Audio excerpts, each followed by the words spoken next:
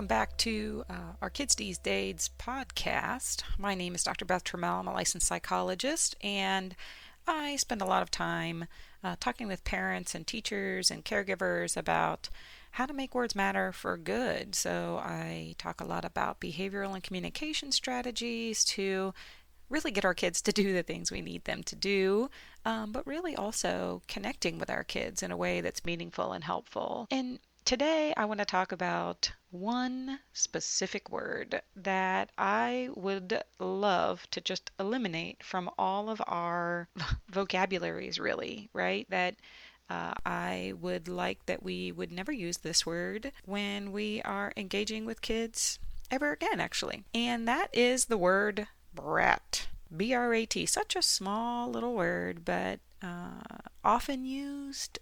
I hear it a lot when I'm out in public, and whether it's the word brat or maybe you're a person who uses the word jerk to kind of describe your kid or their behavior. And I want to talk a little bit about how that impacts your kid and other ways that you can communicate what's really going on with your kid to really be a better situation for you in the long run. So I hear this a lot where parents will say, well, I didn't actually call him a brat. I said he was acting like a brat.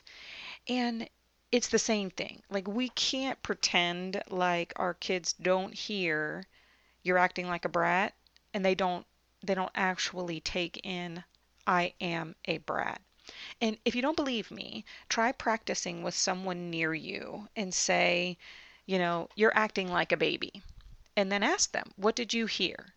Over and over again, they will reflect back to you. They'll say, I heard you calling me a baby. It's just so the way our brains work. We just eliminate those first parts and we personalize it because that's just how our brains work, our relationships work. So even if you're saying you're acting like a fill in the blank, I promise you what your kids are hearing is mommy or daddy think I'm a brat. Okay, so just pause there, and I'm going to give you some new language here, so hold on with me. So why do we call our kids a brat? Let's start with that. There's two reasons, really, why we would call our kids a brat or a jerk or whatever. And the first is that we don't like their behavior at that given moment, right?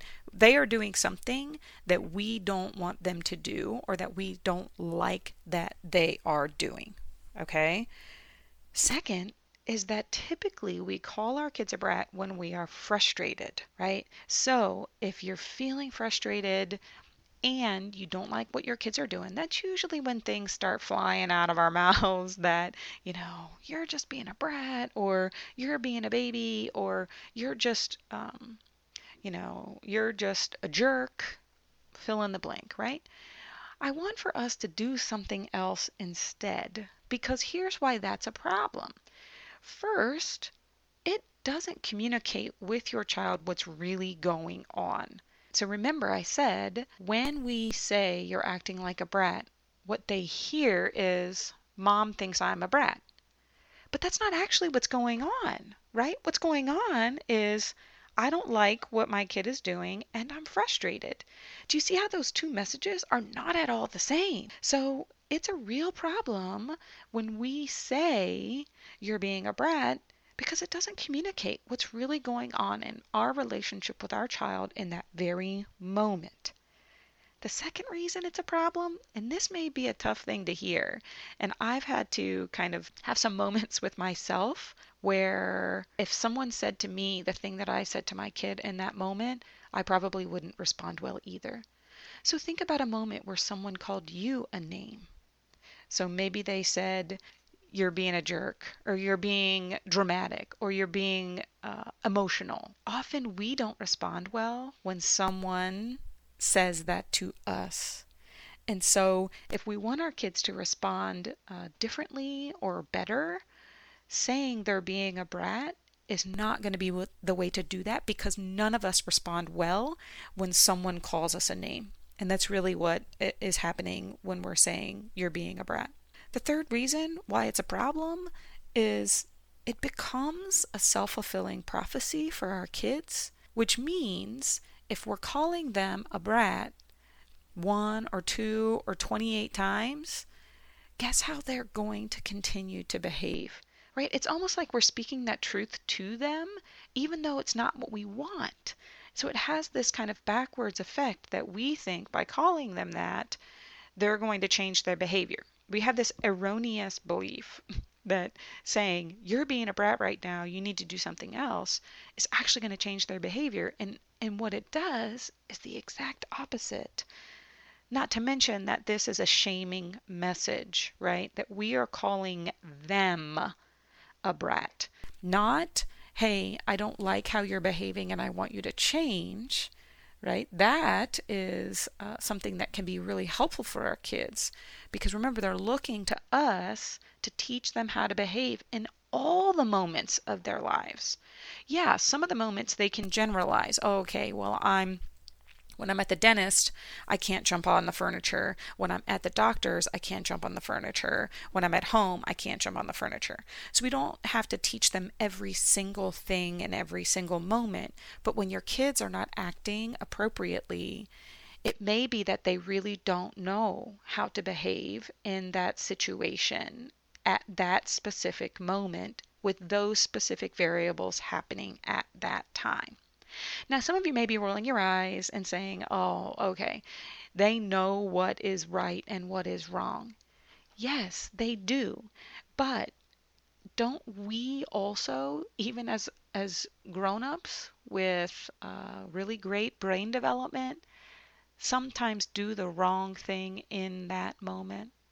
Right? There are many times where I've made the wrong choice, even though I knew what the right choice was. So we have to have some grace there for our kids because, one, their brain's not fully developed, and two, they don't have the same level of self-monitoring and self-regulation that we have.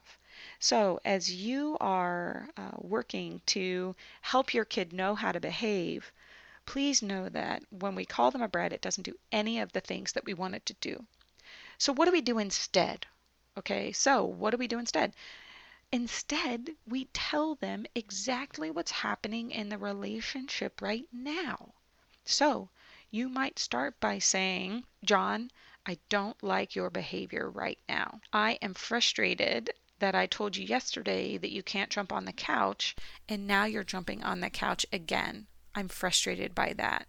I feel disrespected that you're not listening to what I told you. You could say any of those things, and that gives a clearer picture for your kid and what is really going on. Then you have to give them the alternative behavior that you expect. I think sometimes we forget that our kids don't always know what all the expectations are of them. So you have to give them the alternative behavior of what you expect them to do.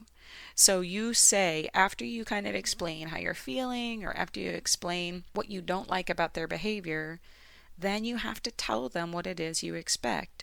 So then you could say something like, what I expect is that when I tell you you have to sit on the couch, that you will sit on the couch, that I won't come in and find you jumping on the couch again. So you see how it's kind of a two-part process. The first is to tell them what's going on, right? That you don't like their behavior, that you know they can do better, that you're feeling frustrated by it, and then give them the expectations again. Now, this brings up another point for me that I have to remind myself of, and that I often remind parents of, that sometimes our expectations are not actually in alignment with what really is appropriate for our kids, right? We can't expect that they are going to behave beautifully all the time, because that's just what kids do, right? They live their lives pushing the limits. They live their lives learning boundaries by expanding the boundaries of what they can and can't do.